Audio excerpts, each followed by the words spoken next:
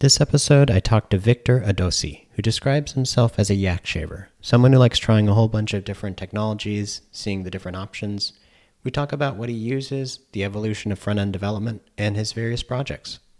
Talking to just different people, it's always good to get where they're coming from, right? Because something that's going to work for Google at their scale is going to be different than what you're doing on one of your smaller projects. So the context. Of course, in direct conflict with that statement, I definitely use Google technology despite not needing it at all, right? 99% of people who are doing people like to call it indie hacking or building small products could probably get by with just Doku. If you know Doku or CapRover are two projects that'll just you can just push your code here. We'll build it up like a little mini Heroku pass thing and just go on one big server, right? 99% of the people could just use that.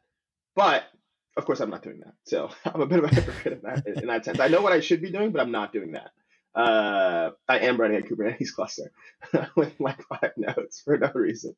I guess, I don't know. People don't normally count the controllers. So Doku and CapRover, I think those are where it's supposed to create a Heroku-like experience. I think it's based off of the Heroku build packs, right? At least Doku is. Yeah. Build packs has actually been spun out in sort of a community thing, right? Pivotal and Heroku have kind of given it. It's like buildpacks.io, right? They're trying to build a wider standard around it so that more people can get involved. And build packs are actually obviously fantastic, right? As a technology and as a process piece. There's not much else like them, and that's obvious from Heroku's success and everything. I know Doku uses that. I don't know that CapRover does, but I haven't really run CapRover that much. They probably do. At this point, it doesn't.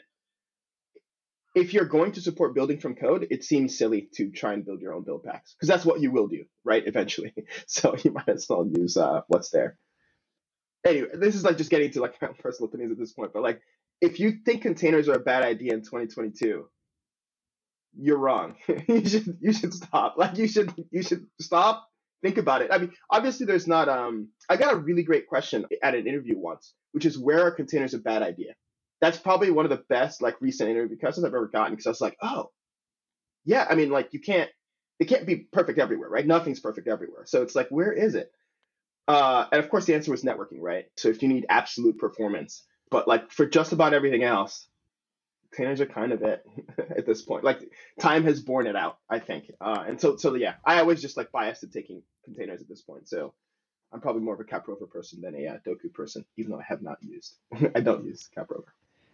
Well, something that I've heard with containers, and maybe it's changed recently, but something that was kind of a holdout was when people would host a database. Sometimes they would go we just don't want to put this in a container. And I wonder if that matches with your thinking, or if things have changed. I am not a database administrator, right? I read Postgres docs and I read the Postgres documentation, and I think I know a bit about Postgres, but I don't commit, right? And I also haven't managed X terabytes on one server that you are making sure never goes down kind of deal. But the stickiness for me, at least from when I've run, so I've done a lot of tests with ZFS and Postgres, and also just trying to figure out, and I run Postgres in Kubernetes, of course, on my cluster, and a lot of the stuff I found around is fiddly kernel things, sort of base kernel settings that you need to have set, stuff should you be using transparent huge pages, stuff like that. But once you have that settled, containers are just processes with namespacing and resource control, right? That's it. There are some other ins and outs, but for the most part, if you're fine running a process, so people ran processes, right? And they were just completely unprotected. Then people made users for the processes, and they limited the users and ran the processes, right? Then the next step is, now you can run a process and then do the limiting, the namespaces and C groups dynamically. There's sort of not a humongous difference unless you're hitting something very specific. But yeah, databases have been a point of contention. But I think Kelsey Hightower had that tweet, that was don't run databases in Kubernetes. And I think he called it back. I don't know. But I know that was was one of those things that people were really unsure about at first, but then after people sort of like felt it out, they were like, oh, it's actually fun. Yeah. Yeah, I vaguely remember one of the concerns having to do with persistent storage. Like there were challenges with Kubernetes and needing to keep that storage around. And I don't know if that's changed or if that's still a concern. I'd say that definitely has changed, and it was a concern depending on where you were. Most of the people who are running AKS or EKS or all those other managed Kubernetes, they're just using EBS or like whatever storage the provider is like offering for storage. Most of those people don't actually have that much of a problem with storage in general. Now, high performance storage is obviously different, right? So you're gonna have to start doing manual like local volume management and stuff like that. It was a problem because obviously CSI didn't exist for some period of time, and like it was hard to know what to do for if you were just running a Kubernetes cluster. I think a lot of people were just using local. First of all, local didn't even exist for a bit. They were just using host path, right? And just like, oh, it's on the disk somewhere. Where do we have to go get it, right? Or we have to like sort of manage that. So that was something most people weren't ready for, especially if you weren't like sort of a traditional sysadmin and used to doing that stuff. And then of course local volumes came out, but I think they still had to be pre-provisioned. So that's sysadmin stuff that most people, maybe aren't necessarily ready for. And then most of the general solutions were slow. So like I used Longhorn for a long time, and Longhorn's great, and super easy to set up, but it can be slower and you can have some like delays in mount time. It wasn't ideal for most people. So yeah, overall it's true. Databases in Kubernetes were kind of fraught with peril for a while, but it wasn't for the fundamental reason that Kubernetes was just wrong, or like it wasn't the reason most people think of, which is just like, oh, you're gonna break your database. It's more like running a database is hard, and Kubernetes hasn't solved all the hard problems. Like, because that's what Kubernetes does. It basically solves a lot of problems in a very generic way, right? So it just hadn't solved all those problems yet. At this point, I think it's got decent answers on a lot of them. So I mean, I don't know. I do it. I'm not gonna make any. Don't take what I'm saying to your PM meeting or your stand up meeting. Anyone who's listening, but it's more like if you could solve the problems with databases in the sense before, you could probably solve them on Kubernetes now with a good understanding of Kubernetes. Because at the end of the day, it's all the same stuff. Just Kubernetes makes it a little easier to do it dynamically. It sounds like you could do it before, but some of the tools or the ways of doing persistent storage were not quite there yet, or they were difficult to use. And so that was why people at the start said like, okay, maybe it's not a good idea. But now maybe there's some established practices for how you should run a database in Kubernetes. And I suppose the other aspect too is that, like you were saying, Kubernetes is its own thing. You got to learn Kubernetes and all its intricacies. Yeah. And then running a database is also its own challenge. So if you stack the two of them together and the path was not really clear, then maybe at the start it wasn't the best idea. Yeah. But, if somebody was going to try it out now, was there like a specific resource you looked at or specific path to where like, okay, this is how I'm going to do it? Yeah. I guess I'll just say what I normally recommend to everybody, like just first, because it depends on which path you want to go down first, right? If you want to go down like running a database path first and figure that out, like, right, fill out that skill tree, like go read the Postgres docs. Well, first of all, use Postgres. That's the first tip there. But like read those documents, and obviously you don't have to understand everything. You won't understand everything, but knowing the big pieces and sort of letting your brain see the mention of like a whole bunch of things, like what is toast, what is, like you can do compression on columns, like you can do some things concurrently, what alter table looks like. You get all that stuff kind of in your head, and then I personally really believe in sort of learning by building and just like iterating. You won't get it right the first time. It's just like it's not going to happen. You can get better the first time, right, by being really prepared and leave yourself lots of outs. But you kind of have to like get it out there. Do your best to make sure that you can't fail catastrophically, right? So this is like goes back to that decision to like use ZFS as the bottom. I'm just like, all right, well, I'm not a file systems expert, but if I like I could delegate some of that, some of that, I can get some of that knowledge from someone else, and I can make it easier for me to not fail catastrophically. For the database side, actually read documentation on Postgres or whatever database you're going to use. Make sure you at least understand that. Then start running it like locally or whatever. Again, Docker. Use Docker locally. It's fine. And then sort of graduate to running sort of progressively more complicated versions. What I would say for the Kubernetes side is actually similar. The Kubernetes docs are really good. They're very large, but they're good. So you can actually go through and know all the like workload resources, know like what a config map is, what a secret is, right? Like what etcd is doing in this whole situation, what a kubelet is versus an API server, right? Like the general stuff. Like if you go through all that, you should have like a whole bunch of ideas at least floating around in your head. And then once you try and start setting up a server, they will all start to pop up again, right? And they'll all start to oh, okay, I need a CNI plugin because something needs to make the services available, right? Or something needs to power the ingress, right? Like if I want to be able to get traffic, I need an ingress object. Yeah, but what does that? What makes that ingress object do anything? Oh, it's an ingress controller. Nginx, almost everyone's heard of Nginx. So you're like, okay, Nginx has an ingress control. Actually, there used to be two. I assume there's still two, but there's like one that's maintained by Kubernetes, one that's maintained by Nginx, the company or whatever. I use Traefik. It's fantastic. But yeah, so I think those things kind of fall out. And that is almost always my first way to explain it and to start building and tinkering iteratively. So like read the documentation, get a good first grasp of it, and then start building yourself because you'll get way more questions that way. Like you'll ask way more questions. You won't be able to make progress. And then of course you can hop into Slack, so I can start looking around and searching on the internet. One of the things that really helped me out early learning Kubernetes was Kelsey Hightower's Learn Kubernetes the Hard Way.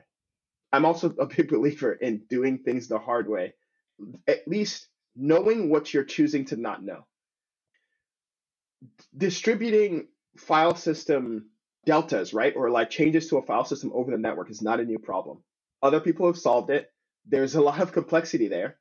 But if you at least know the sort of surface level of what the thing does and what it's supposed to do and how it's supposed to do it, you can make a decision on, oh, how deep am I going to go, right? To prevent yourself from like making a mistake or going too deep in the rabbit hole. If you have an idea of the sort of ecosystem, and especially like, oh, here are like the basics of how I can use this thing, that's generally very good. And doing things the hard way is a great way to get a feel for that, right? Because if you take some chunk and like, the first level of doing things the hard way, or Kelsey Hightower's guide is like, get a machine, right? Like, so like if you somehow were like, oh, I want to run a Kubernetes cluster, but I don't want to use necessarily EKS and you want to learn it the hard way, you have to go get a machine, right? If you're not familiar, if you run on Heroku the whole time and like you didn't manage your own machines, you got to go like figure out EC2, right? Or I personally use Hetzner. I love Hetzner, so you have to go figure out Hetzner, DigitalOcean, whatever, right? And then the next thing's like, the guides changed a lot, and I haven't looked at it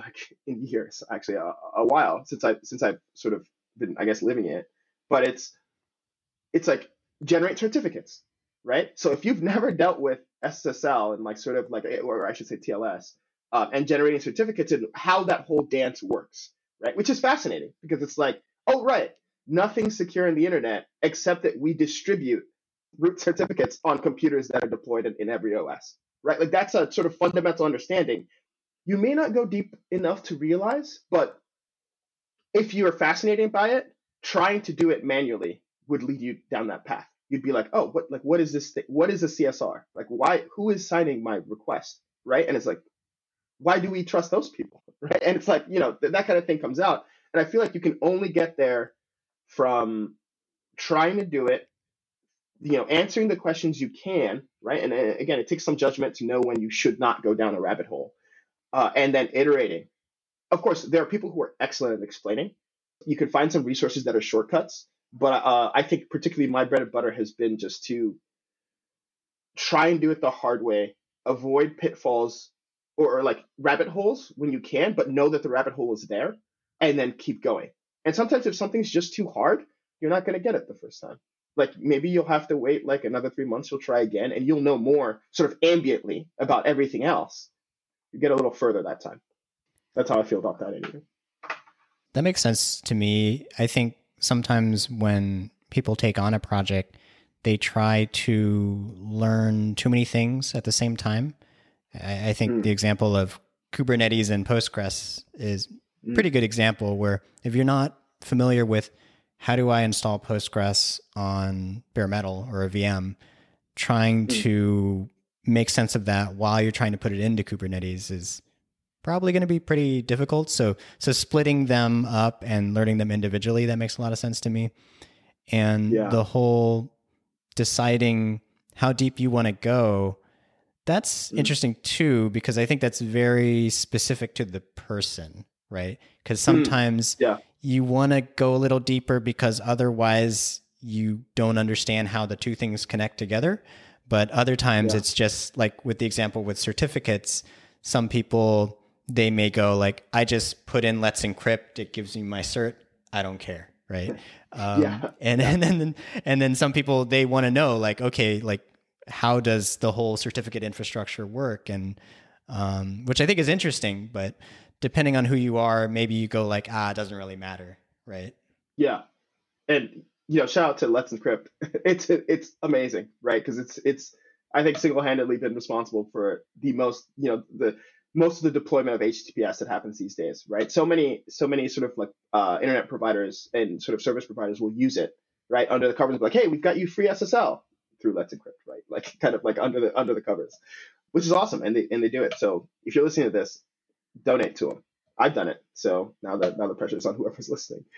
But yeah, and I want to say I am that person as well, right? Like I use Cert Manager on my cluster, right? So I'm just like, I don't want to think about it. But I feel like I thought about it one time. I have a decent grasp. If something changes, then I guess I have to dive back in. I think you've heard of the innovation tokens idea, right?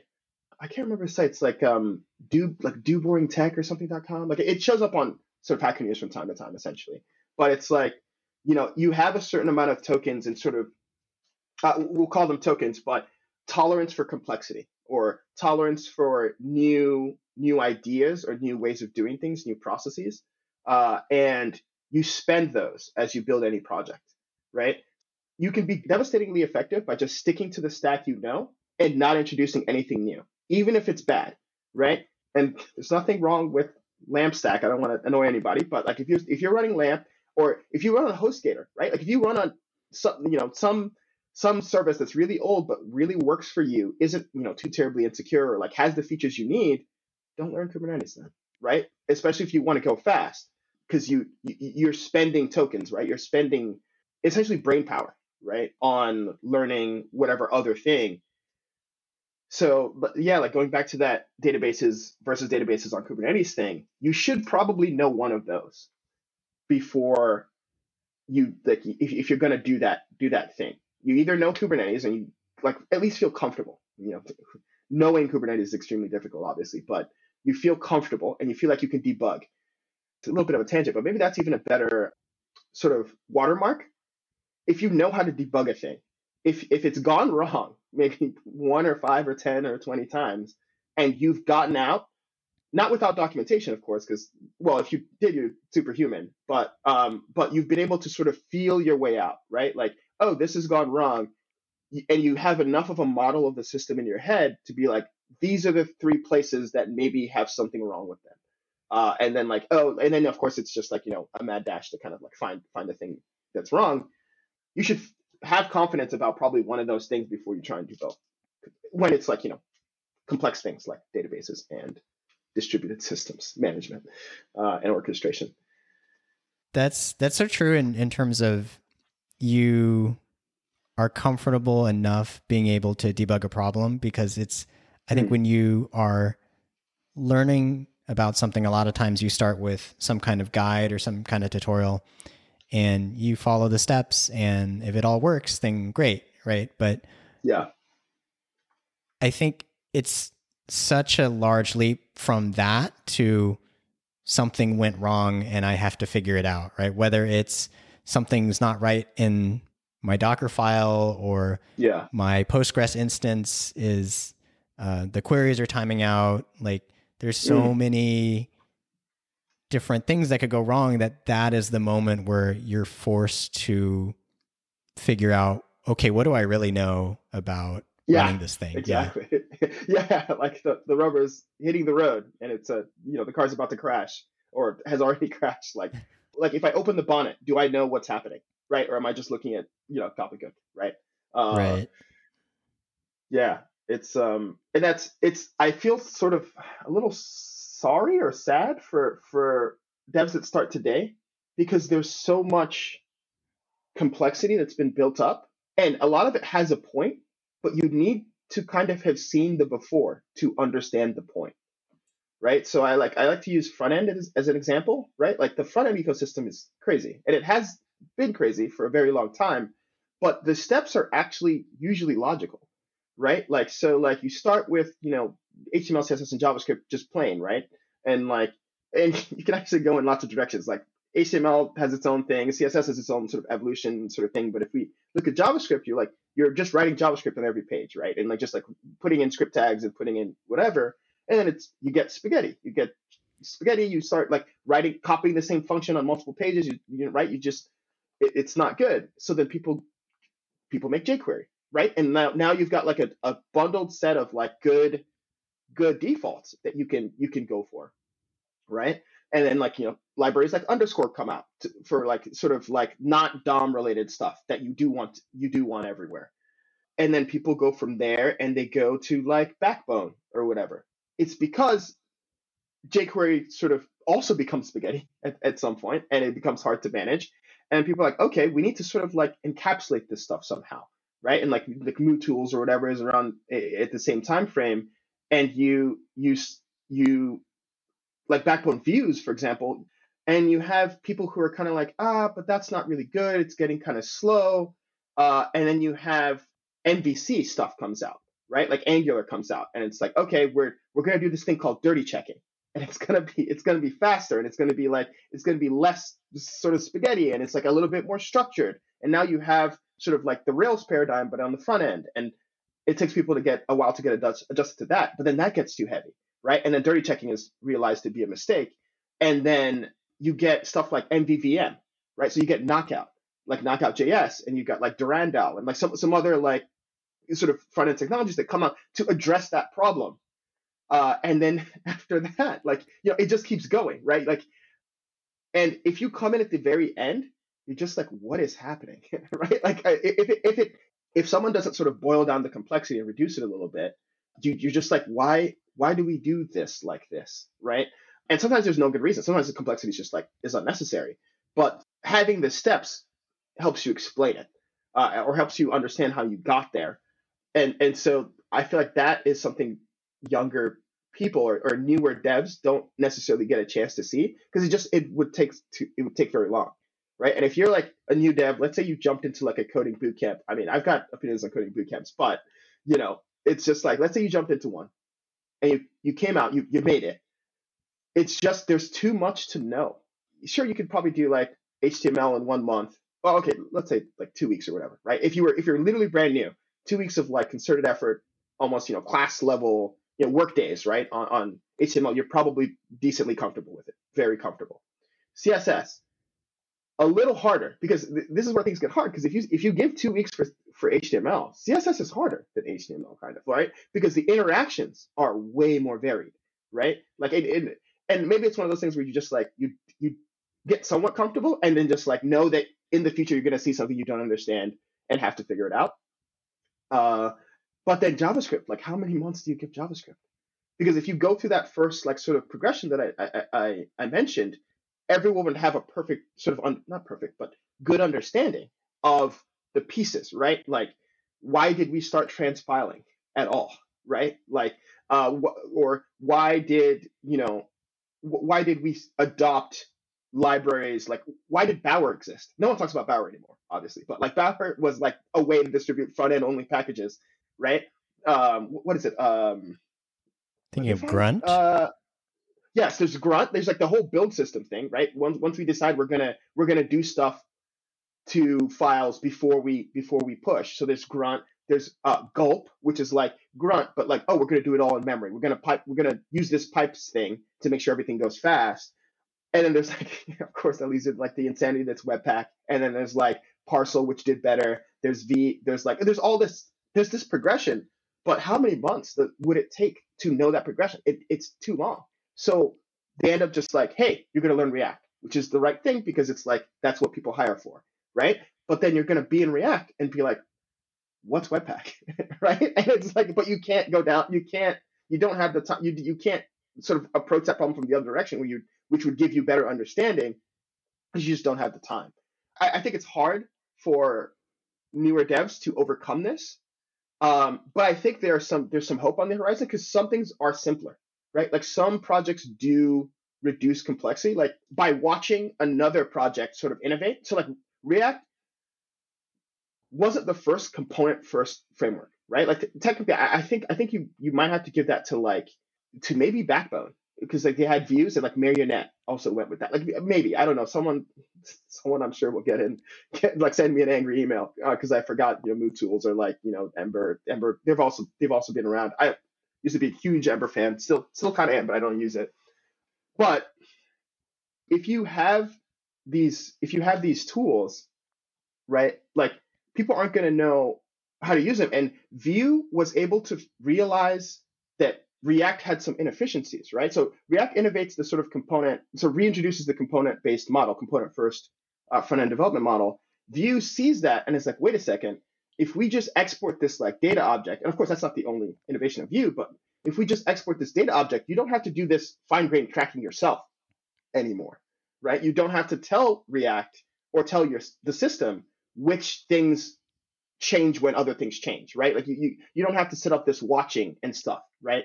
And that's one of the reasons like Vue is just I remember picking up Vue and being like, oh, I'm done with React now, because it just doesn't make sense to use React because Vue essentially either you could just say they learned from them or they realize a better way to do things that is simpler and is much easier to write and functionally similar, right?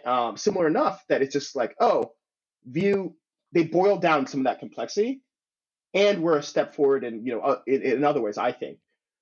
So that's awesome. Every once in a while you get like a compression in the complexity and then it starts to ramp up again and you get maybe another compression. So like joining the projects that do a compression or like starting to adopting those can be really awesome. So there's some hope, right? Because sometimes there is a compression in that complexity and you might be lucky enough to use that instead of the thing that's really complex after years of building on it.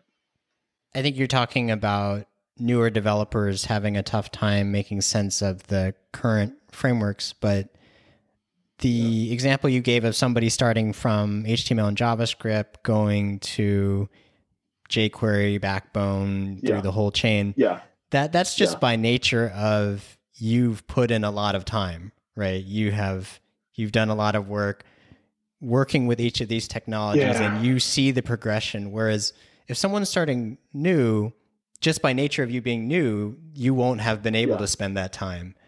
Do you think it could work? Again, the time aspect is like, it's really hard to get. Like, how can you just avoid spending time to learn things? That's like a general problem. I think that problem is called education in the general sense. But like, does it make sense for let's say a boot camp or any school, right, to attempt to guide people through the previous solutions that didn't work, right? Like in math, you don't start with calculus, right? It doesn't make sense, right? But we try and start with calculus in software, right? We're just like, okay, here's the complexity. You've got all of it. Don't worry, just look at this little bit. If the compiler ever spits out a weird error, like you're in for trouble because you just didn't get the basics. And I think that's maybe some of what is missing. And the thing is, it's like the constraints are hard, right?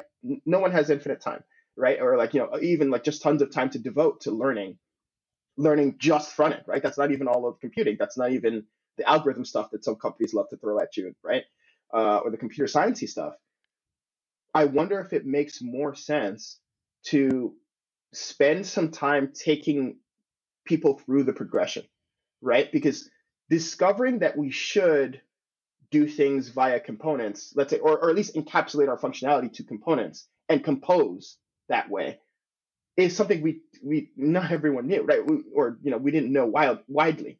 And so it feels like it might make sense to touch on that sort of realization and sort of guide the student through, and maybe it's like make 5 projects in a week and you just get progressively more complex. But then again, that's also hard because effort, right? It's just like, it's a hard problem. But I think right now, people who come in at the end and sort of like see a bunch of complexity and just don't know why it's there, right? Like if you've like sort of like this applies also this applies in general, but it applies very well to the Kubernetes problem as well.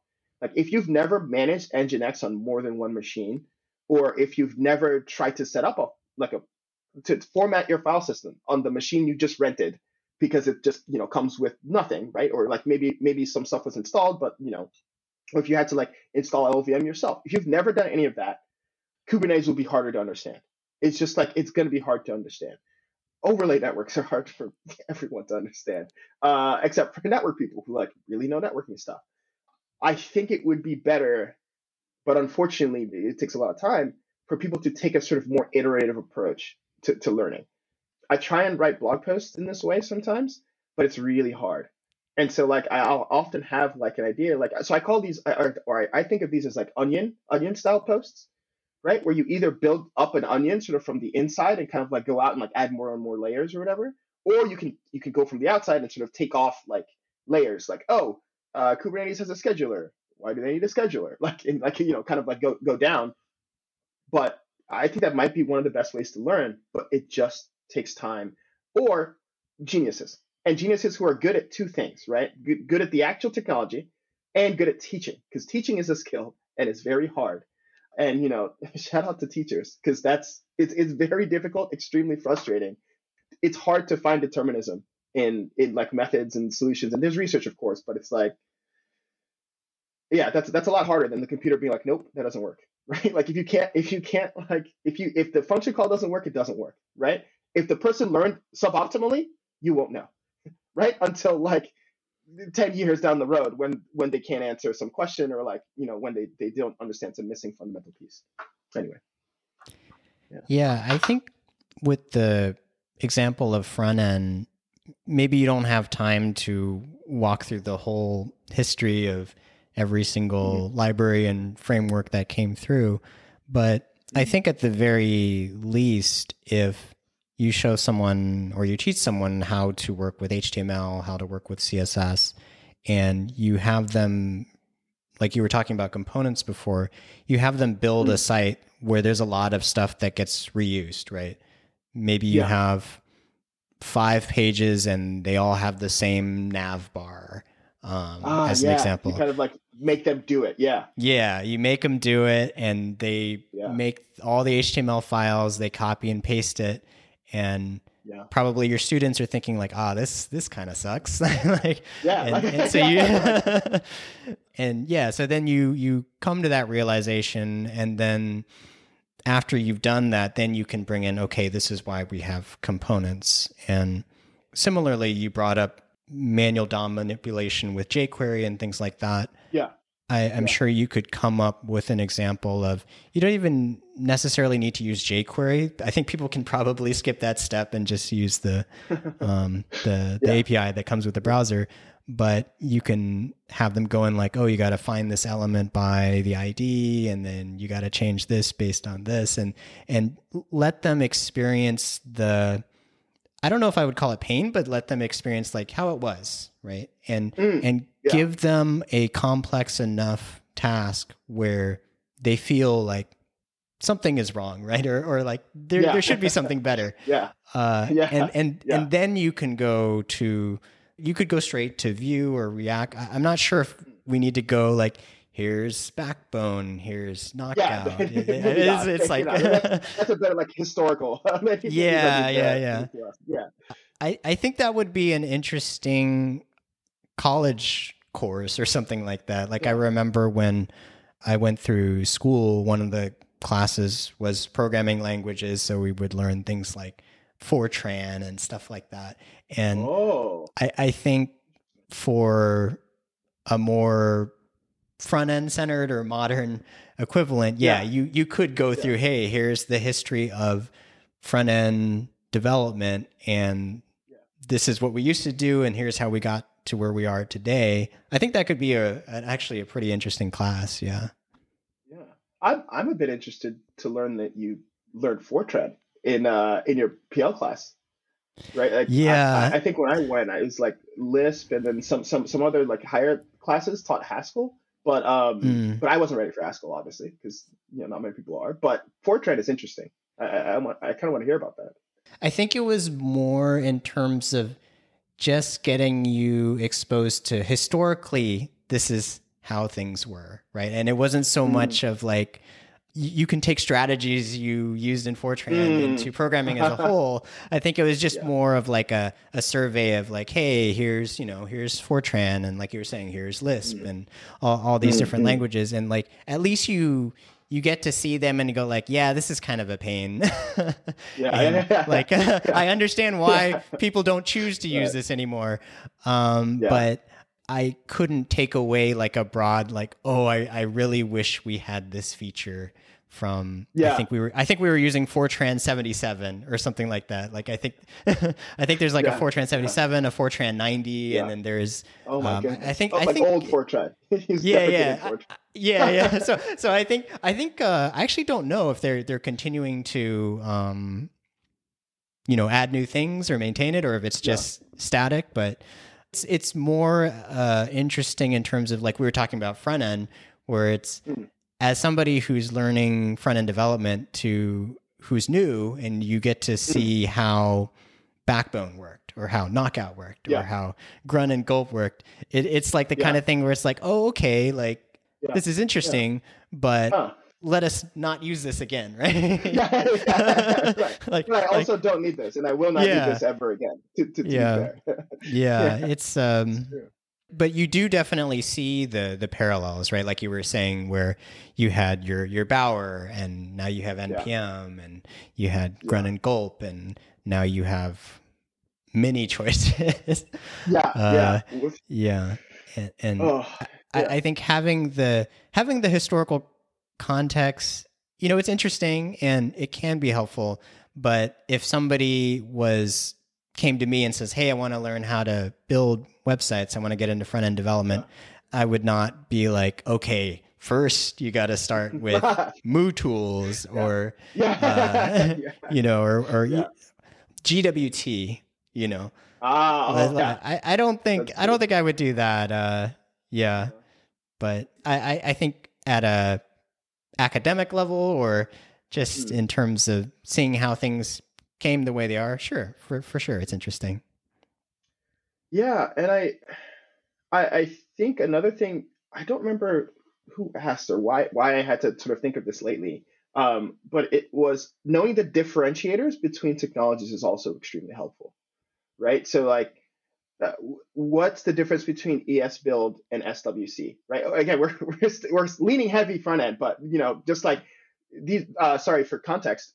Of course, it's not everyone is a front end developer, but these are two different build tools, right? For JavaScript, right? Essentially, you could think of them as transpilers, but I think, I think they also bundle. Like generally, I'm not exactly sure if ES Build will bundle as well, but it's like one is written in Go, the other one's written in Rust, right? And sort of there's in addition there's Vite, which is like Vite does bundle, and Vite does a lot of things like there's a lot of innovation in Vite that has to have to do with like making local development as fast as possible, and also getting like you're sort of making sure as many things as possible are strippable, right? Or tree shakeable. Sorry, is the better term. Um, but yeah, knowing the differences between projects is often enough to sort of make it less confusing for me, as far as like, oh, which one of these things should I use?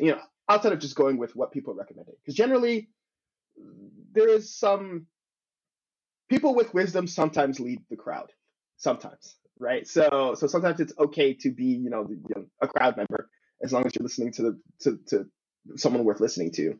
Um, and so yeah, I think that's another thing that is like the mark of a good project, or it's not exclusive, right? It's not, the condition's not necessarily sufficient, but it's like a good projects have the why use this versus X, right? Section in the README, right? They're like, hey, we know you could use Y, but here's why you should use us instead. Or we know you could use X, but here's what we do better than X that you might care about, right? That's a really strong indicator of a project that's good, because that means the person who's writing the project has like they've done the survey, right? And like this is kind of like how good research happens, right? It's like most of research is reading what's happening, right? To knowing the boundary you're about to push, right? Or try and sort of like make one step forward in.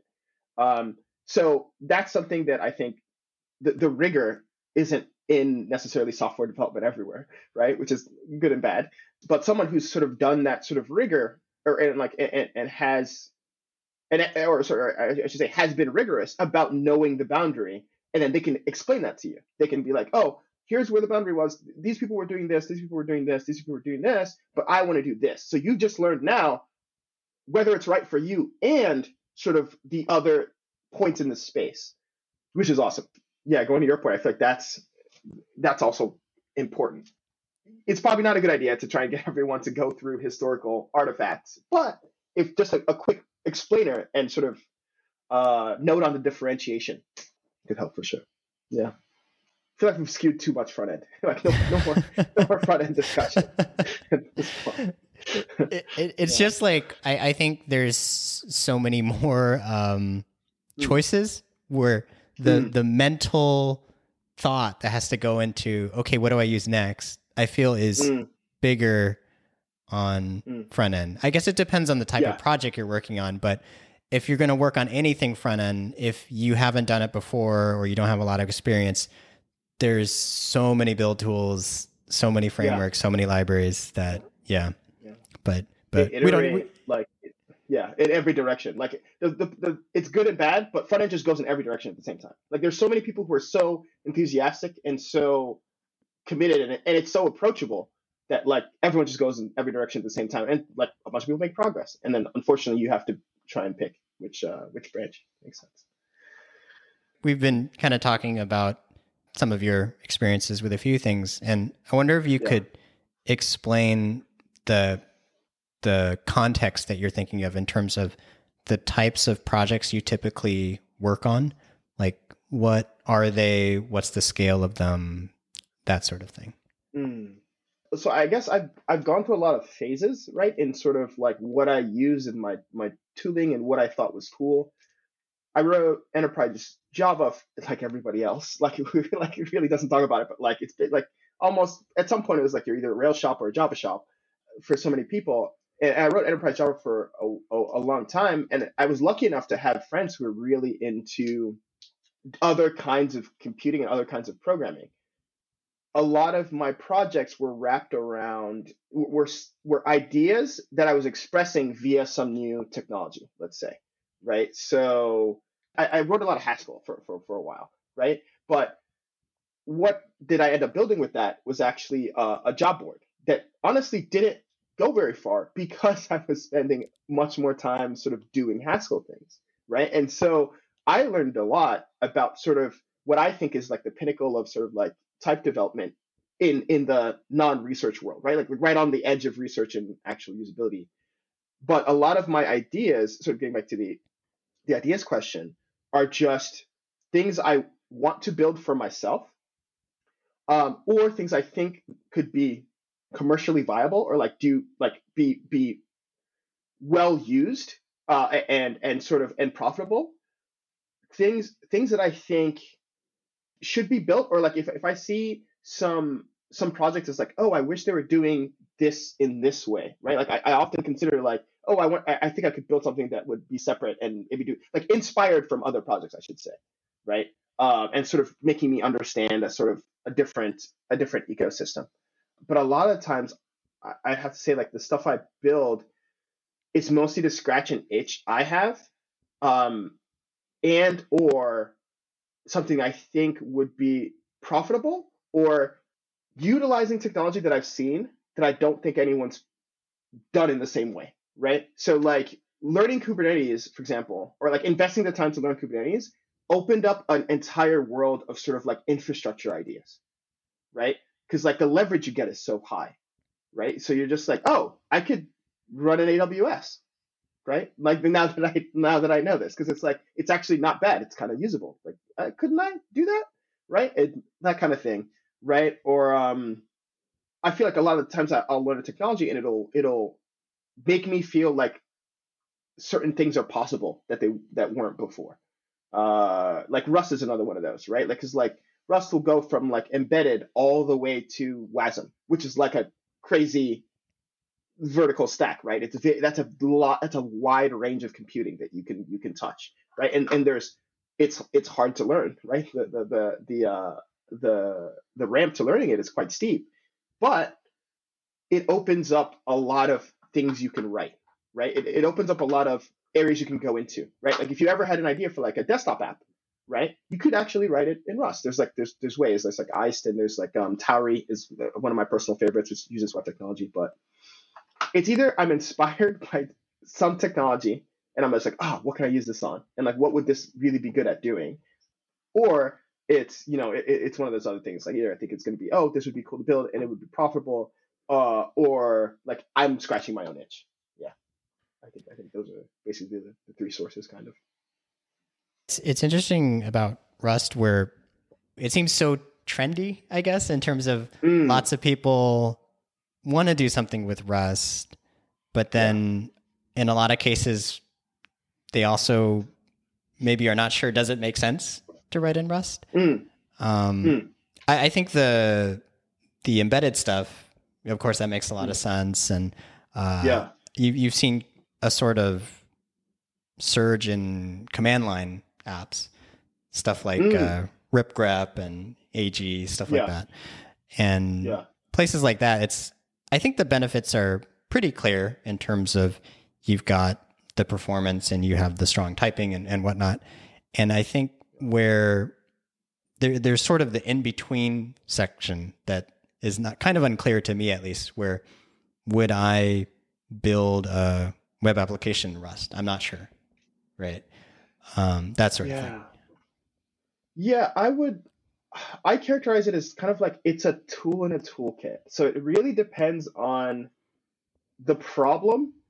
And I think we have so many tools that there's almost never a real reason to pick one in particular, right? Like there's, because it seems like just a lot of the work, like unless you're really doing something interesting, right? Like something that like, oh, I need to like, I'm going to run, billions and billions of processes. Like, yeah, maybe you want Erlang at that point, right? Like maybe that should be, your thing. But computers are so fast these days, and most languages have sort of not borrowed, but like adopted features from others that it's really hard to find a specific use case for one particular tool. So I often just categorize it by what I want out of the project, right? Or like either my goals or project goals, right? Depending on, or like business goals if you're doing this for a business, right? So like I basically, if I want to go fast and I want to like reduce time to market, I use TypeScript, right? And also I'm a like a type zealot, I'd say. So like I don't believe in not having types, right? Like it's just like I think it's crazy that you would like have a function but not know what the inputs could be, and they could actually be anything, right? It's just like, and then you have to kind of just keep that in your head. I think that's silly now that we have ways to avoid the ceremony, right? You've got like Hindley-Miller type systems. Like you have a way to avoid you can, predict what types of things will be, and you don't have to write everything everywhere. So like, it's not that. But anyway, so if I want to go fast, the point is that going back to that early, like the JS ecosystem goes everywhere at the same time. TypeScript is excellent because the ecosystem goes everywhere at the same time. And so you've got really good ecosystem support for just about everything you could do. You could write TypeScript that's very loose on the types and go even faster, but in general, it's not very hard. There's not too much ceremony in just like, putting some stuff that shows you what you're using and like, the objects you're working with. And then generally, if I want to like get it really right, I'll like reach for Haskell, right? Because it's just like the sort of contortions. And again, this takes time. This not fast, but right. the contortions you can do in the type system will make it really hard to write incorrect code or code that isn't logical with itself. Of course, interfacing with the outside world, like if you do a web request, it's going to fail sometimes, right? Like the network might be down, right? So you basically pull that, you sort of wrap that uncertainty in your system to whatever degree you're okay with. And then, but I know it'll be correct, right? And correctness is just not important. I should say, that's a bad quote. It's not that correctness is not important. It's like, if you need to get to market, you do not necessarily need every single piece of your code to be correct, right? If someone calls some function with like -1 and it's not it's not tied to money, or it's like, whatever, then maybe it's fine. They just see an error, and then like you get an error in your backend, you're like, oh, I better fix that, right? And then generally, if I want to be correct and fast, I choose Rust these days, right? These days. And going back to your point, a lot of times that means that I'm going to write in TypeScript for a lot of projects. So that's what I'll do for a lot of projects, is because I'll just like, do I need like absolute correctness or like some really, fancy sort of type stuff? No. So I don't pick Haskell, right? And it's like, do I need to be like mega fast? No, probably not. So I don't necessarily need Rust.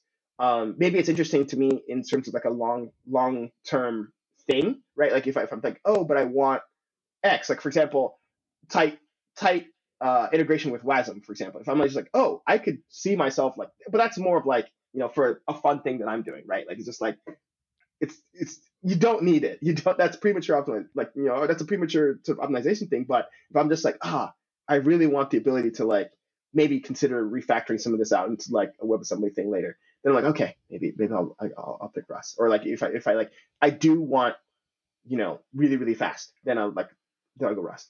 But most of the time, it's just like, I want a good ecosystem, so I don't have to build stuff myself most of the time. And TypeScript is good enough. So my stack ends up being a lot of the time just in TypeScript, right? Yeah. Yeah, I think you've encapsulated the reason why there's so many packages on NPM and why there's so much usage of JavaScript and TypeScript in general, is that it fits it's good enough, right? And in terms of speed, like you said, most of the time you don't need the speed of Rust. And so TypeScript, I think, is a lot more approachable, and a lot of people have to use it because they do front end work anyways. And so that kind of just becomes I don't know if I should say the default, but I would say it's probably the most common, probably in terms of when someone's building a backend today. Certainly there's other languages, but JavaScript and TypeScript is everywhere, right? Yeah. Another thing is like, I mean, I've sort of ignored the like unreasonable effectiveness of like Rails, because there's a ton of just like Rails warriors out there, and that's great. They're fantastic. I'm not personally a huge fan of Rails, but that's to my own detriment, right? In some ways, like Rails and Django, sort of just like people who like, I'm going to learn this framework. It's going to be excellent. They have carved out a great ecosystem for themselves. Or like, even PHP, right? PHP and like Laravel or whatever. And so I'm ignoring those pockets of productivity, right? There's pockets of like intense productivity that people like have all their needs met in that same way. But as far as like general sort of ecosystem size and speed for me, like what you said, like applies to me. Like if I'm just like, especially if I'm just like, oh, I just want to build a backend. Like I want to build something that's like super small and just does like, maybe a couple, endpoints or whatever. And I just want to throw it out there. Right. I will pick, TypeScript. It's just like, it makes sense to me. I also think Node is a better VM or platform to build on than any of the others as well. So and by any of the others, I mean Python, Perl, Ruby, right? Like sort of in the same class of tool. So I am kind of convinced that Node is better than those as far as core abilities, right? Like threading, right? As versus to just multiprocessing and like, other solutions and like stuff like that. So if you want a boring stack, if I don't want to use any tokens, right? Any innovation tokens, I reach for TypeScript. Yeah, I think it's good that you brought up Rails and Django because personally, I've done work with Rails, and you're right in that Rails has so many things built in, and the ways to do them are so well established that Mm. your ability to be productive and build something really fast is hard to compete with, at least in my experience, with Yeah. what's available in the Node ecosystem. Mm. Um, on the other hand, like I also see what you mean by the runtimes. Like with Node, you're built on top of V8, and Yeah. there's so many resources being poured into it to making it fast and Yeah. making it run pretty much everywhere. I think you probably don't do too much work with managed services, but if you go to a managed service to run your code, like a platform as a service, Mm. they're going to Mm. support Node, right? Will Yeah. they support your other preferred language? Maybe, maybe not, but you know Yeah. that they'll be able to run Node apps. So, Yeah. um, but yeah, I don't know if it will ever happen, or maybe I'm just not familiar with it, but I feel like there isn't a real Rails of JavaScript Yeah. in the You're totally same right. all inclusiveness. Yeah. There are it's weird. It's actually weird that there isn't. But I kind of agree with you. There's projects that are trying it recently. There's like Adonis. There are backends that also will do basic templating, like Nest.js is really excellent. It's like one of the best sort of backend projects out there, I think. But like back in the day, there were projects like Sails, which was like very much trying to do exactly what Rails did, but it just didn't seem to take off and reach that critical mass, possibly because of the size of the ecosystem, right? Like how many alternatives to Rails are there? Not many, right? And now, anyway, maybe let's say the rest of them sort of like died out over the years. But there's also like Happy, HAPI, which is like also, similarly, it was like angling themselves to be that, but they never found the traction they needed, I think, or at least to be as widely known as Rails is for the Ruby ecosystem, but also for people to kind of know the magic. Because like I feel like you're productive in Rails only when you imbibe the magic, right? You know all the magic context and you know the incantations and they're comforting to you, right? Like you've you have the sort of like convention. You're like if you're living and breathing the convention, everything's amazing, right? Like you can't beat that. You're just like you're in the zone. Um, but you need people to get in that zone. And I don't think Node has people are just they're too frazzled. They're going like there's too much options. They can't. It's hard to commit, right? Like imagine if you'd committed to Backbone, like you can't. It's over. Oh, it's not over. I mean, I don't know. I don't want to disparage the Backbone project. I don't use it, but maybe they're still doing stuff, and I'm sure people are still working on it. But you can't. It's hard to commit and sort of really imbibe that sort of convention or sort of like make yourself sort of breathe that product when there's like 10 products that are kind of similar and could be useful as well. Yeah, I think that's that's kind of big. It's weird that there isn't a Rails for Node.js, but people are working on it. Obviously, like I mentioned Adonis, there's more. I'm leaving a bunch of them out, but that's part of the problem. On one hand, it's really cool that people are trying so many different things because hopefully maybe they can find something that like other people wouldn't have thought of if they all stuck to the same framework.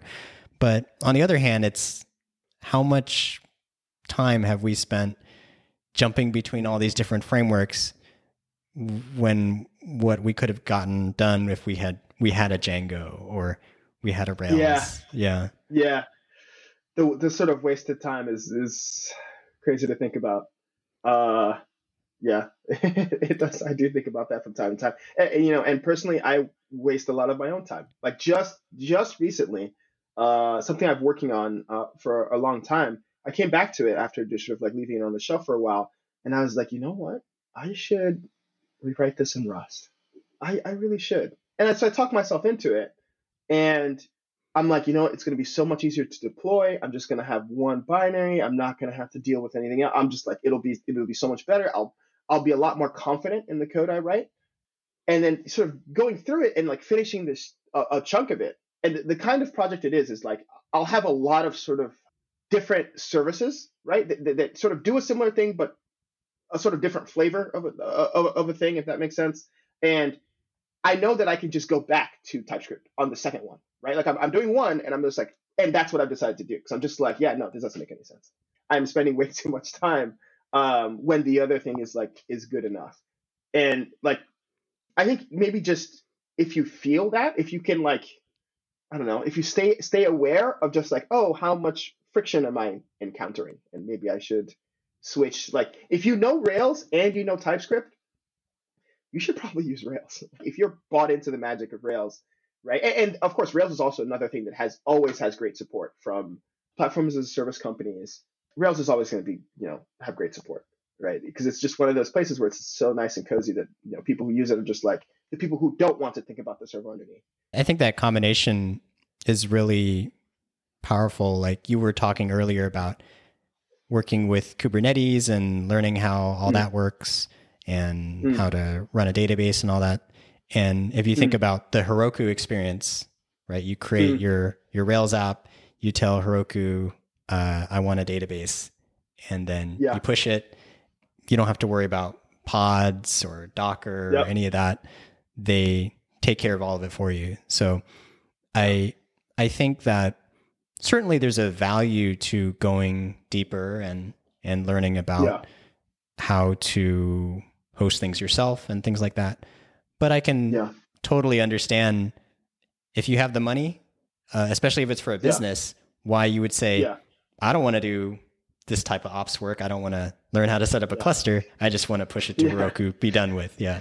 Yeah. No one gives you an award for learning how to like wrangle LVM, right? No one gives you that. They're just like, you either make it to market or you don't. And it's like I mean, I'd love to hear about what you sort of optimize for, but I feel like it's all about what you want to optimize for. Like, are you optimizing for time to market? Are you optimizing for a code base that people won't be able to mess up later, right? Like a lot of just, seed stage startups or like just early startups or big companies, like it doesn't matter. We'll rewrite anyway, right? That like the eBay example was a great sort of indication of that. Like it will get rewritten. So maybe it doesn't make sense. Maybe it's silly to optimize for strong code base at the beginning.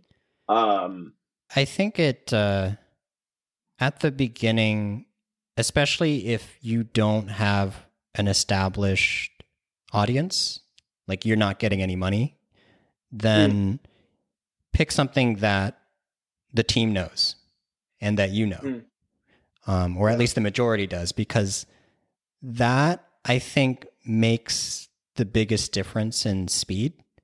Because let's say you were giving a example of I would use Haskell if I need to be correct, and I would use Rust if I need to be fast. But if you are picking something everybody knows and you don't have some very specific requirement, like there's some things that I agree, like you definitely want to use something like Rust.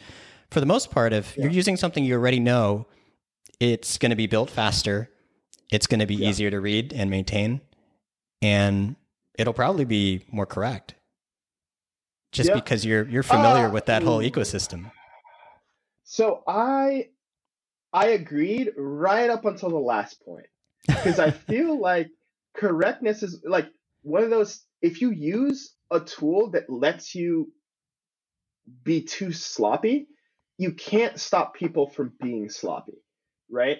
Like I think, and this is actually something I was thinking of earlier today, is like, I think writing good code is either people being disciplined or better systems. And of course, it doesn't matter in every case, right? And so in cases where like it's just not that important, and it's better to just let it error and then someone just goes and like fixes it, right? But if you do that too long, you can get spaghetti, right? You can get either spaghetti or you can get a code base that's suffering from a lot of technical debt. And it won't be a problem early on, but when it is, it's a big problem, right? And can drain a lot of time. But 99% of the time, I agree. You don't need anything other than like TypeScript or Rails or like Django, or you could use Perl if you want, PHP, obviously, like right? Like you could get very far very fast with those, and often it's like not even necessary to go anywhere else. But the only little thing I'd say is just like I find that it's so hard to be correct if you're not getting any help from your compiler, right? Like for me, at the very least, right? Like if you're not getting any help from the language, it's so hard to like write stuff that's correct and doesn't ship with bugs in it, right? There's a whole period of time where everyone was getting really excited about writing tests that were like, oh, make sure to like write a test with -1, right? Like just like like the next level test stuff was just like, oh, but what if you like you gotta, I mean, and this is true, right? You have to think like, how could your system possibly be broken, right? Like thinking of how to break a system is hard. It's different from thinking of how to build a system, right? It's a different skill set, but like some of those things you should really just be protected from. I think a big moment in my career was like seeing option. I'd been lucky enough to have friends that were like exploring with stuff like Haskell super early on, and like Common Lisp, and sort of like and reading Hacker News. Shout out to AJ, because like that's his name. But like there's a person that was like just kind of like sort of like exploring the frontier, and then I would like hear a little bit and be like, ooh, that's interesting, and like kind of take a look. But option coming in like I think Java 8 was like, wait a second, option should be everywhere, right? Because it's like NPEs, null pointer exceptions should almost like, they shouldn't really be a thing, right? Like, and then you're like, oh wait, option should be here, but that means it has to be there, and it kind of like it just infects everything. And normally stuff that infects everything is bad, right? You're just like, oh no, this is bad, I better take it out. But then you're like, wait a second, but option is right, because I don't know if that thing is not a null, actually, right? Like the language doesn't give me that. So then you kind of stumble upon non-nullable types, right, as a language feature. And so it's really hard to quantify, but I think things like that can make a worthwhile difference in base choice of language as far as correctness goes, and preventing. But I also know that like people are just blazing by in Rails, like just like absolutely without a care in the world, and they're doing great, and they have all the integrations, and it's working out great for them. But I personally just like, I'm just like, I feel the compulsion. I'm just like, I feel the compulsion, and I'm just like, I need to at least do TypeScript, and then I have a little bit more protection from myself, and then I can go on. And it's also an excuse for me to like write less tests as well, like a little bit. Like I'm just like there's some assurance that I don't have to like go back and actually write that -1 test like the first time, right? In practice, like technically you should, because like at runtime it's a completely different world, right? Like TypeScript is like a compile time thing. But if you write your types well enough, you're protected from some amount of that, and I find that helps me personally. So that's the one place I'm just like, I do like that correctness stuff. I do like yeah. I think like I do agree in a general sense with languages that have static type checking, where at compile time whether something can even run. That can make a big difference. Maybe correctness wasn't the right word, but I think when you work in an ecosystem, whether that's Rails or Django or something else, you kind of know all of the gotchas, I guess. Like if you're let's say you're building a product with Haskell and you've never used Haskell before, I feel like, yes, you have a lot of strong guarantees from the type system, but there are going to be things about the language or the ecosystem that you'll just miss just because you haven't been in it. And I think that's what I meant by correctness, and that you're going to make mistakes, either logical mistakes or mistakes in structure, right? Because if you think about a Rails app, one of the things that I think is really powerful is that you can go to a company day one that uses Rails, and if they haven't done anything too crazy, you have a general sense of where things are to some extent. And when you're building something from scratch in a language and an ecosystem you don't understand. Mm. There's just so many like scrapes and cuts you have to get before you're proficient, right? So I think that's kind of more what I was thinking of. Yeah. Oh yeah, I'd fully agree with that. Yeah, I'd fully agree with that. You don't know what you don't know, right? When you start, um, especially with a new ecosystem, right? Because you just everything's hard. You have to go figure out how to do everything. You have to go try and decide between two libraries that do similar things, despite like knowing how it's done in another language, but you got to like figure out how it's done in this language, etc. But it's like, well, at least decisions are easier elsewhere sometimes, right? Like in the database level or like maybe in the infrastructure level. But yeah, I totally get that. It's just most of the time you just want to go with that faster thing. you know, Feels funny to say, of course, because I never do this. Like I never like all my projects are on essentially crazy stacks, but I try and be mindful about is how much of my toil right now is even a good idea, right? Like depending on my goals again, like going back to like that, it depends on what you're optimizing for, right? If you're optimizing for like learning or like getting a really good fundamental understanding of something, then yeah, sure. If you're optimizing for like getting the market, sure, that's a different answer. If you're optimizing for like being able to hire developers to work alongside you, right? Like making it easy to hire teammates in the future, that's a different set of languages maybe. So yeah, I don't know. I kind of gave the weasel answer, which is it depends, right? Yeah. But yeah, Especially if you're learning or you're doing personal projects for yourself, then mm, yeah, if you want to know how to use Haskell better, then yeah, go for it. Use Haskell, mm, or mm, use Rust and so on.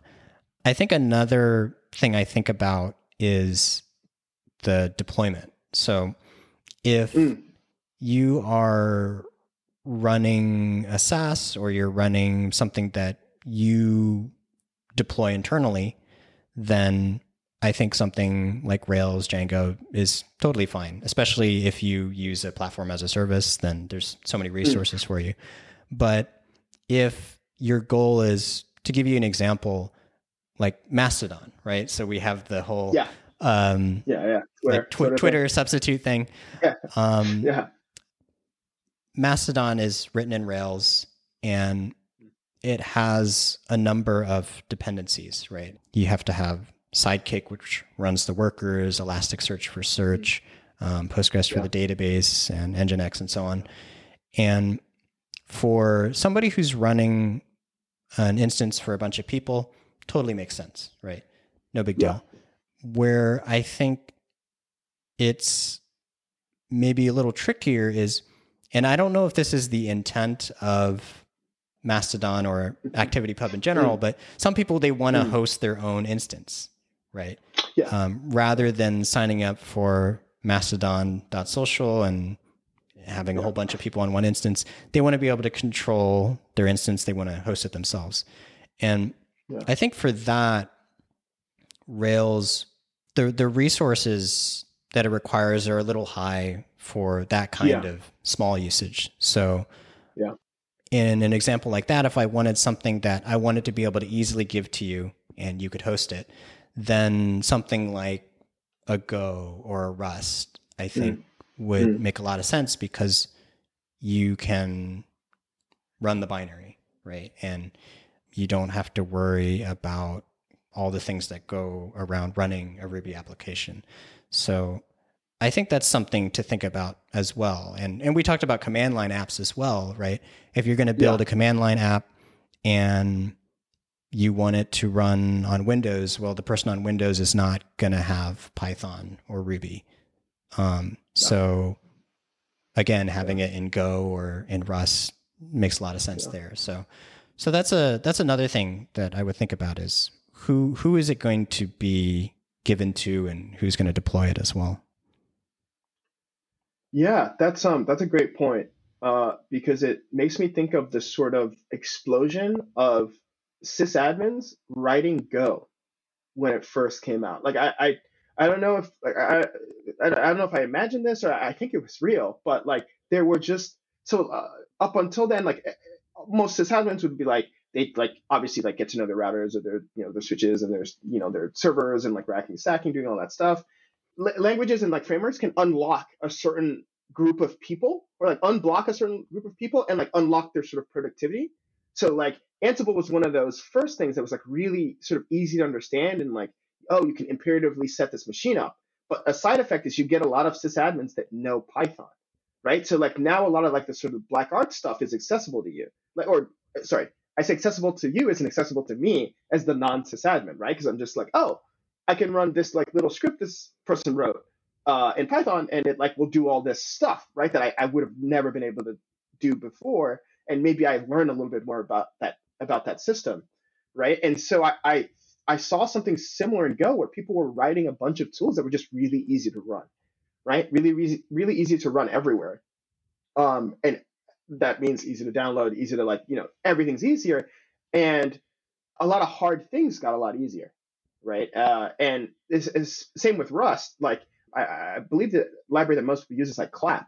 I've built a few things with Clap, and it's like it gives you excellent, I guess you'd call them affordances or like ability to make a high quality CLI program with very little effort, right? And so that means you end up writing really decent binaries, right? With like good help text and like reasonable like options and stuff like that. And then it's really easy to deploy to Windows, right? And like other platforms, like you said, you don't have to try and bundle Python or whatever else, the sort of interpreter class of languages.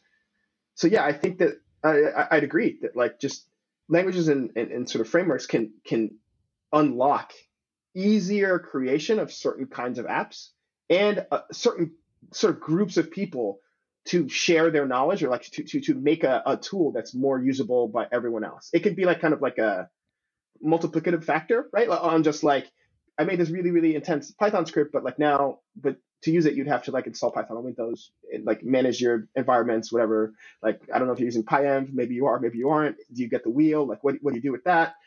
No, I'll just give you a executable and you have an executable.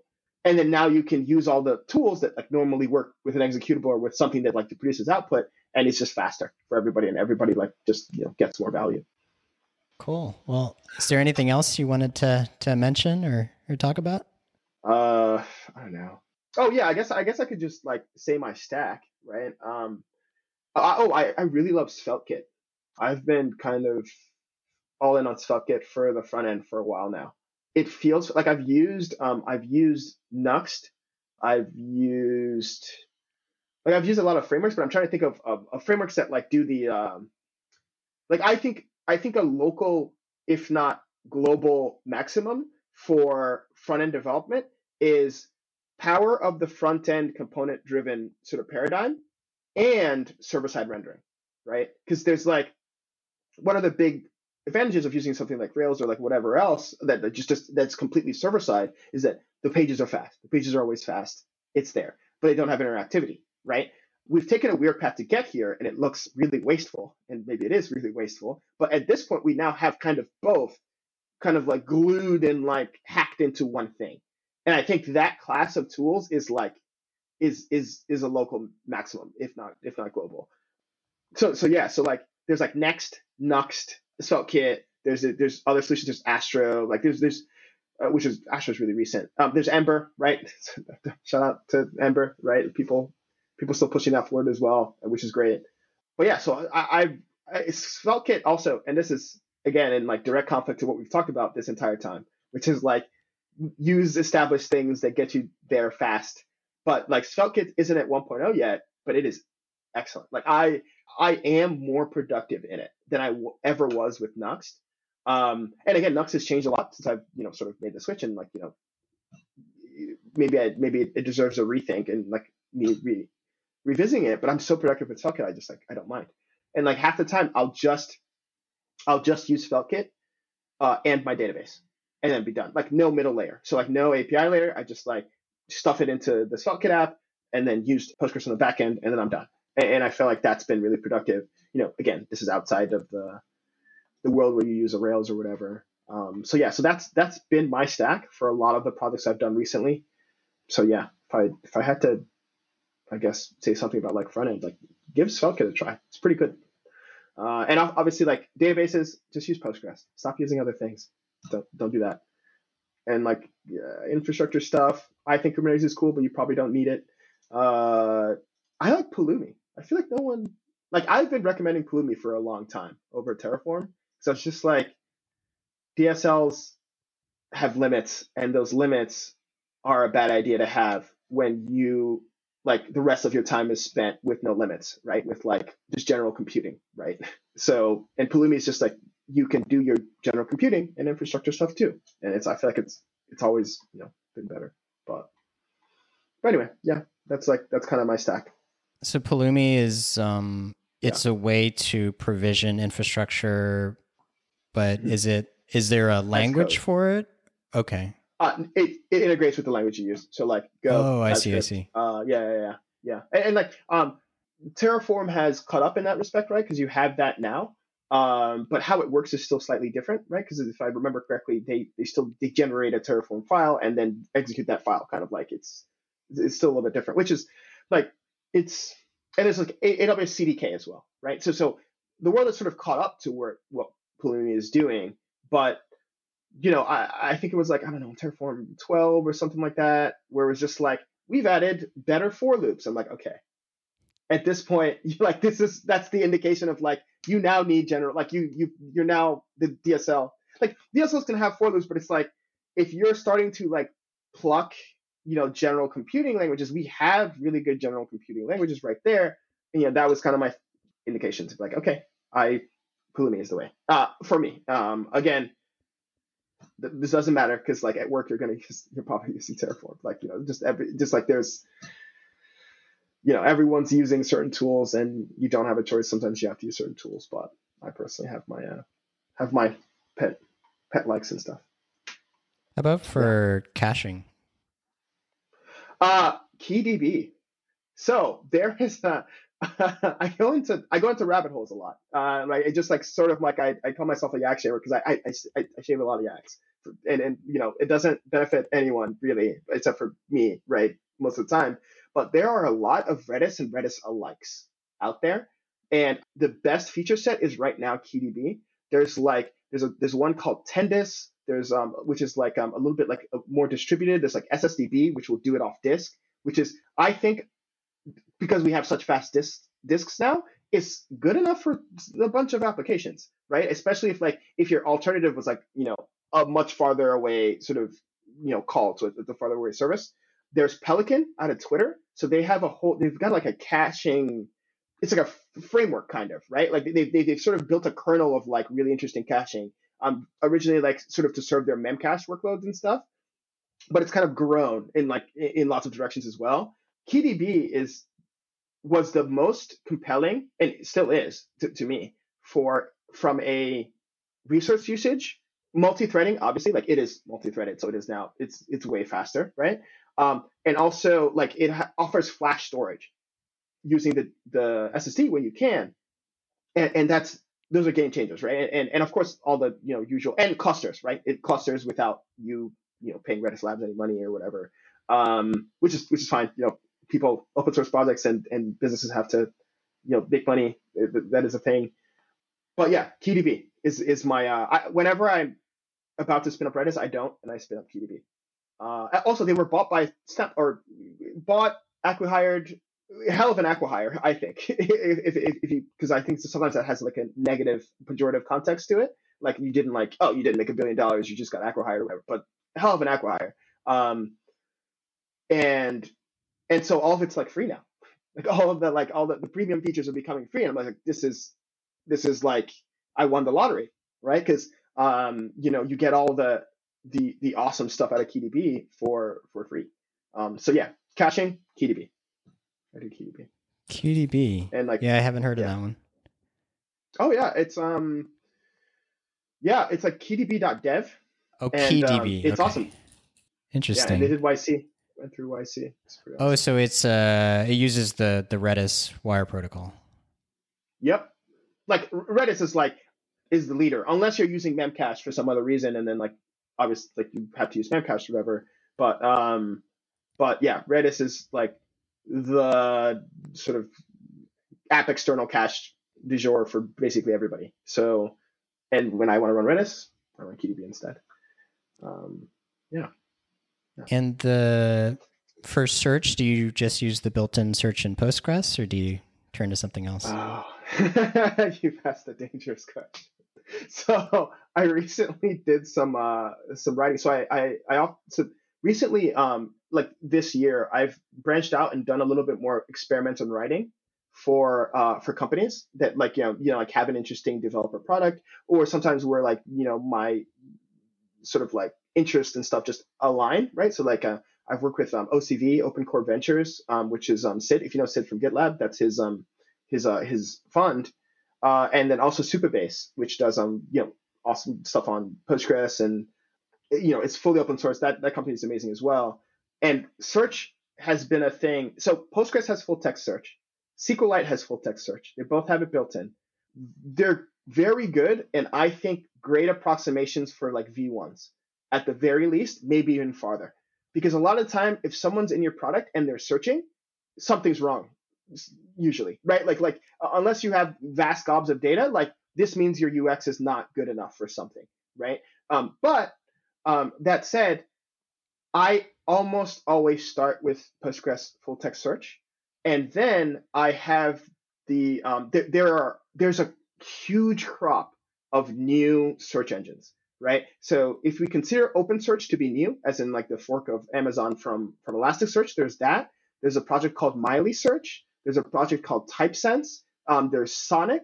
There's like Tantivy, which is like can be underneath. There's like QuickWit, which is like shifted to logging a little bit. Like that's their like path to sort of profitability. I think they sort of shifted a little bit. There's a bunch more that I'm missing, and so that's what I wrote about and had a lot of fun writing about for Supabase very recently. And this was something I just had written down, right? Like, so I was just like, I need to do a blog post, and I write on my blog a lot. So I'm just like, all right, I write up yak shapes to my blog a lot, and I was just like, I need to try and just use some of these, right? Because there's so many, and they all look pretty good, and they have to have learned like. The golden standard is like Solr, right? Lucene, right? Like it's like Solr and Lucene and like Elasticsearch and some of that or whatever. But a lot of times you just don't need like you don't necessarily need every single feature of Lucene, and so there are so many new projects that look decent. And so I got a chance to sort of, I was paid to do some of that experimentation, which is awesome because I would have done it anyway, but it's nice to be paid to do it on search stuff. And I actually have a project. I liked that so much that I made a project to try and get a more representative data set. So I started a site called podcastsaver.com. I used the podcast index, right, which has a lot of sort of like podcast information. And, if someone doesn't know about podcasts, there's like an RSS feed, right, which is kind of like you can think of an XML format where people like podcasts are just a publish of a RSS feed. And the RSS feed has links to where to download the actual files, right? So it's really open, right? And so I used the structure of that to index in multiple search engines at once, right, running alongside each other, the information from the podcast index. This was fun for me because it was like an extension of that other project. It was a really good way to test them against each other very fast, right? Like or like in real time. So like right now, if you go to podcastsaver.com and you search a podcast, it will go to one of the search engines randomly. So right now there is Postgres, FTS, plus Trigram. So there's also a thing called Trigram searches, another really good like sort of basic search feature. And there's Miley Search. So both of those are implemented right now. And there's actually a little nerds link, right, which will show you how many podcasts there are, right? So how many documents essentially you can kind of assume there are, and it'll show you how fast each search engine did, right, at sort of returning an answer. Now, it's a little bit of a problem because you need to do some manual work to figure out whether the answer was good, right? If you're really fast but give a garbage answer, that's not good. But in general, like so you can actually use the Nerds tab to control. You can like switch to only Postgres. And I do that with like cookies, and you can force it to go to Postgres, and you can see the quality of the answers for yourself, but it's pretty good from both. Like it's not terrible from both. So I'm kind of like glossing over that part right now, but you can see the performance, and it's like Miley Search does a great job, right? And there's obviously some complexity in running another service, and there's some other caveats and stuff like that, but it's pretty good. And over time, I want to add more. So I want to add, at the very least, TypeSense. Like people have reached out, so I made a comment on this on Hacker News, and like there's a long road ahead for that, and like I honestly shouldn't be working on that because I have other things that I'm like, I'm really should be full time on. But like that's a thing I'm trying to do, sort of grow in the future a little bit more, because it's just like it's so fascinating to like everything's so cheap. Like compute is cheap. Like there's awesome projects out there with like really advanced functionality that we can just run like for free, or not for free, but like you don't have to do the work to like build a search engine. There's like 5 out there. So the only thing that's missing is like knowing which one's the best fit for you, and like you can just find that out. Are there any, I guess, early conclusions in terms of you like Miley Search because of X, or? Yeah, the Supabase blog post was a little bit better in terms of takeaways. I can say that from like Miley Search is definitely faster. Like Miley Search was harder for me to load and like to get right. It took a little bit longer because you have to do the network call. And to be fair, if you choose Postgres, it's in the database, so like your copying is a lot easier. Like manipulating stuff is a lot easier. But right now, when I look at the stats, like Miley Search goes way faster. It's like almost always under 100 milliseconds, right? And that's including that network round trip. But Postgres is like, I don't know. I think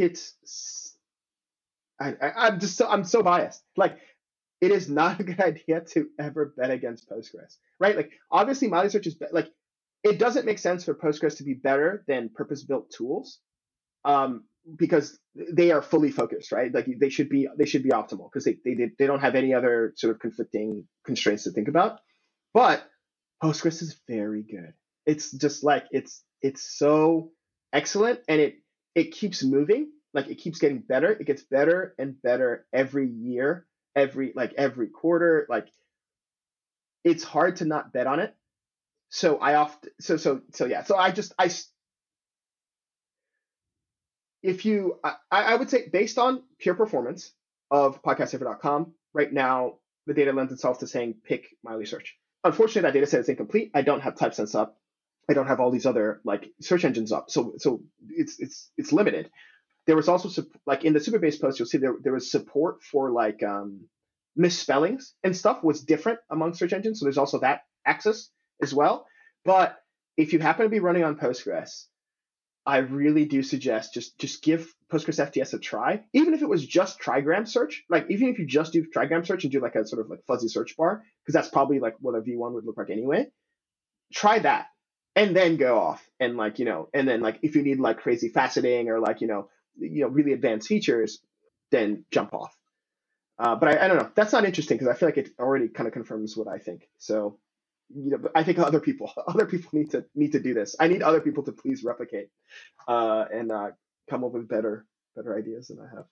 But I think that's a good start in terms of when you're comparing different solutions, whether it's databases or I don't know what you call these, but what do you call an Elasticsearch? So yeah, search engine. Yeah. Yeah, search engine. Yeah. You go to the open source projects or the company's websites, and they'll have their charts and go, we're X times faster than Y.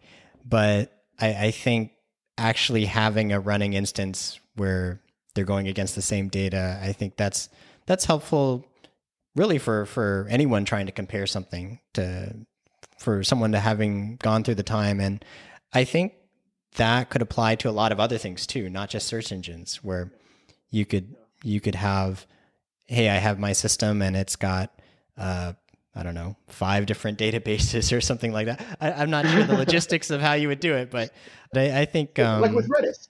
With Redis, right? Like just like all the Redis alikes, like just get them all, run them all at the same time, and like someone needs to do that. Could be you. No, I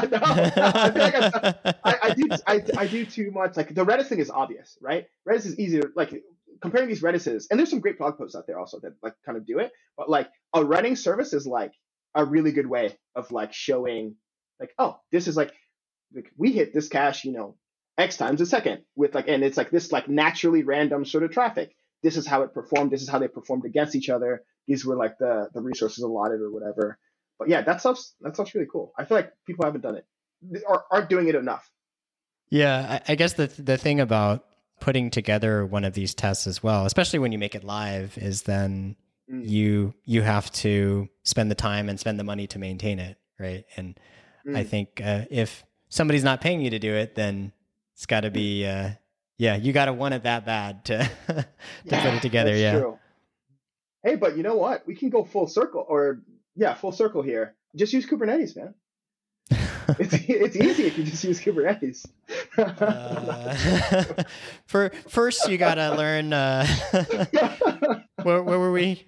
First, start with Postgres, then Kubernetes. Yeah, if you want to use Kubernetes, first you start with Postgres. Yeah, and it's like what? Yeah. So learn these 10 other things first, and then you can start to build your project. Yeah. Yeah.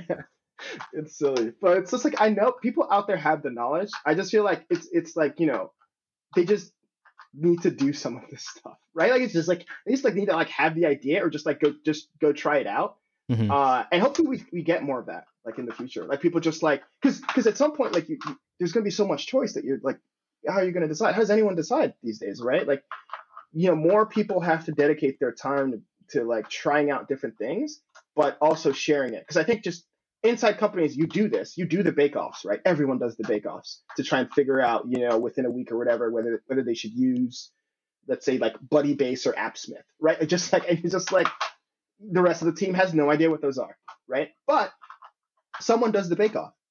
Maybe start sharing bake-offs. There it is. There's another app idea. I think of a lot of ideas, and there's another one, right? Just make a site where people can share their bake-off. Like, just share their bake-off results with certain products. And then that knowledge just being available to people is massively valuable, and it kind of helps. It helps the products that are mentioned because they can figure out what to change, right? It kind of makes the market more efficient, right? In that vague capitalistic sense, where it's like, oh, like then if everyone has a chance to improve, then we get a better product at the end of the day. But yeah, I don't know. Hopefully, more people. More people yak shave. Please, more people waste your time. Not waste. Use your time to yak shave. It's fun. Well, I think it's yak shaving, but you have something at the end of it, right? Sometimes you can yak shave, and at the end, it's kind of like, well, I played with it, and oh well. Versus you having something to show for it, right? Yeah, that's true. Yeah, I won't talk about all the other projects that that absolutely nowhere, of course.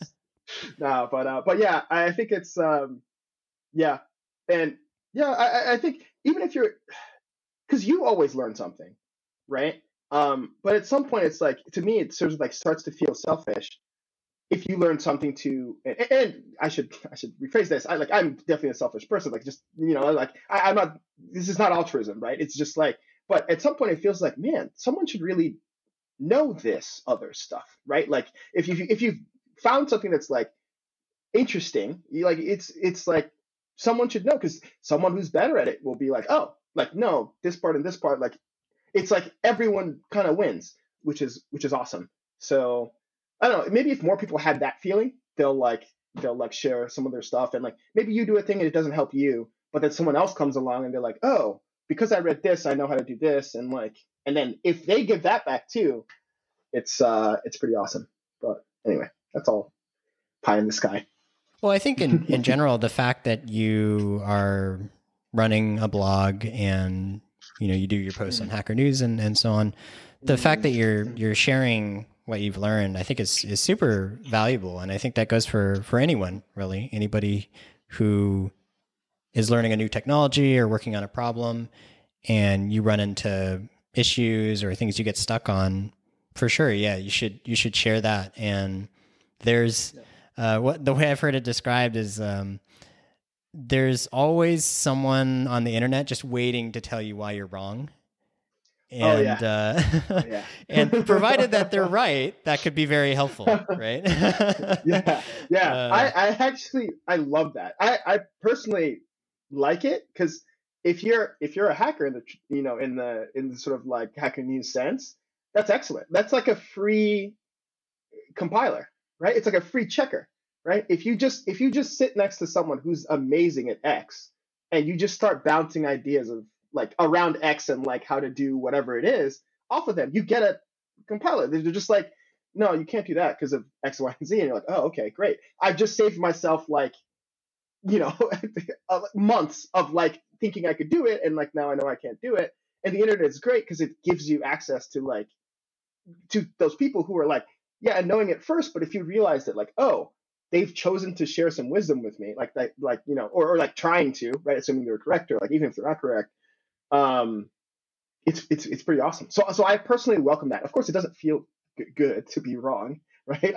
I don't like that, but I love it when someone like took the time to be like, no, your view on this is wrong because of this, or like, like 99% of the time, you don't need that. You should have just done this, right? Because then I learn. A lot of my posts will have updates at the top, right? So like when someone like, when I posted the thing about the throat mic to like Hacker News, people were like, this sounds terrible. And I was like, I didn't think it was that bad, but I was like, maybe I shouldn't use this all the time. But it was like obvious that, oh, I should have never made the post without including a sample of the audio at the top. Right. So like I like went back and like did an update for that. And then people like discussing about like, oh, you should have used a bone conducting mic instead. Like, and like all this other stuff that I just like didn't think about. I'm like, awesome. And then like I update the post, I go on with like my life. So anyway, more people, please do that. And don't post it on Medium. Please don't do that. Stop that. If you write software, do not like, please put your writing about software somewhere else, unless, I don't know, you have to or something. You've reached your article limit. yeah, just like no, thank you. Yeah.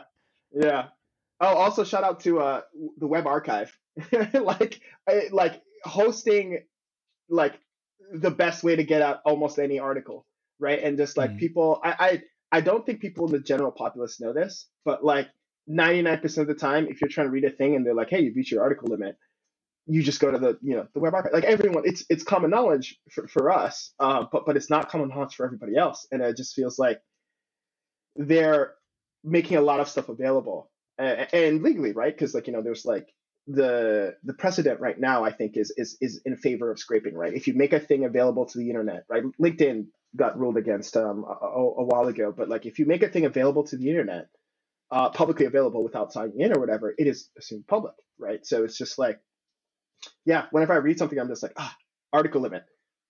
I hop right on article day. But I just feel like it's like, it's sad that developers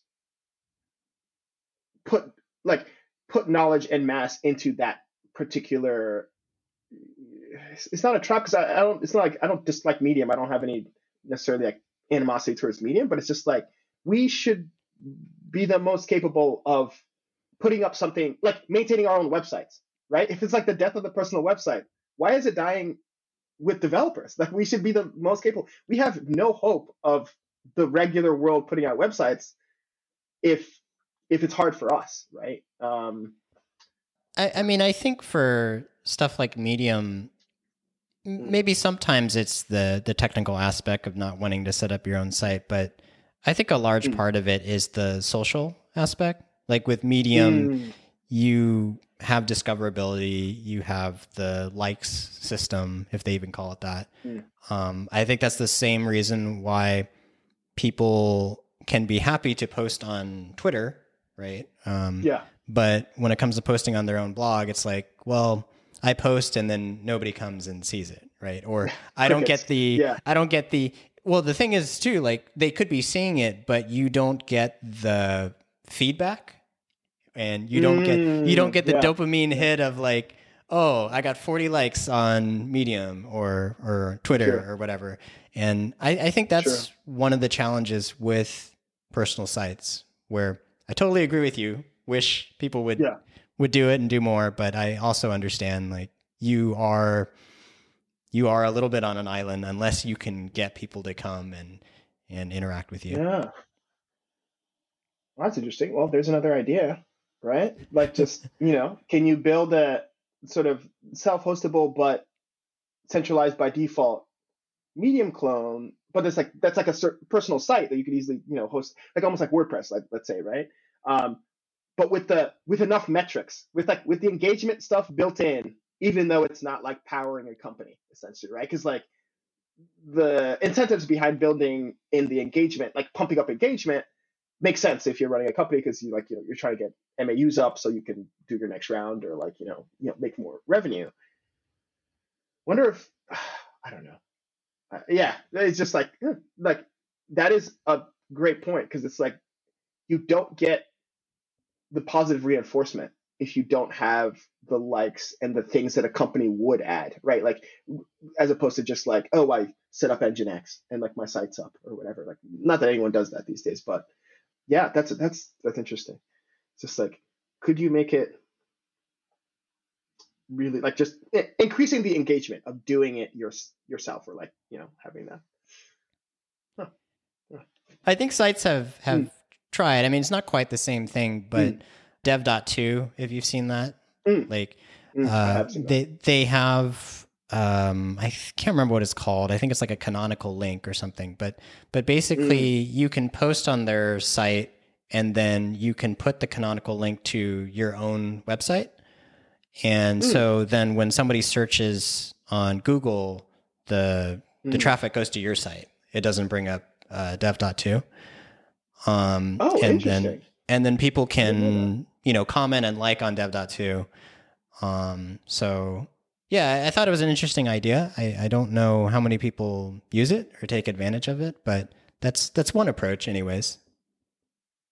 Yeah, that's cool. I don't know enough about that space. I guess that sounds awesome. That sounds like actually, you know, like kind of useful and like a good middle ground, right? In like encouraging the ecosystem, but also like capturing some of that value, right? In terms of like just SEO juice, I guess, if you want to call it. But that's awesome. I don't know. I've always thought of like dev.to, and clearly I was at least wrong in part. Of dev.to is just like Medium 2.0 for but more developer focused. But I will find great blog posts on there. More often than not, and it's just like okay, yeah, that's awesome. Like it works. And this canonical link thing sounds actually like very good for everybody involved. So awesome. Sounds like they're good. Yeah, if people want to check out Yeah. what you're up to, what you're working on, where should they head? Oh God. Well, like I have my blog at vadosware.io. So vadosware.io. I have a bunch of projects I work on actively, but the two biggest ones right now, I guess three. Uh, we mentioned Podcast Saver, which is cool. If you'd like me to download podcasts, do that. I send out ideas. I send out ideas every week that I think are like valuable and like things you could turn up into like a startup or a SaaS and like kind of focus on like validating because like one thing I've learned the hard way is that validating ideas is more important than having them because you can think something is good and it won't attract anybody or if you don't put it in front of people it's not going to take off. So I do that. I send that out at like unvalidatedideas.com. So that's the domain. I also started trying to highlight FOSS projects because in yak shaving, what you do is you come across a lot of awesome free and open source projects that are just like, oh, like this is a whole world and like this is like pretty polished and it's like pretty good. And I just bookmark them. So I was just like, I have so many bookmarks, it doesn't make sense that I hold all of them.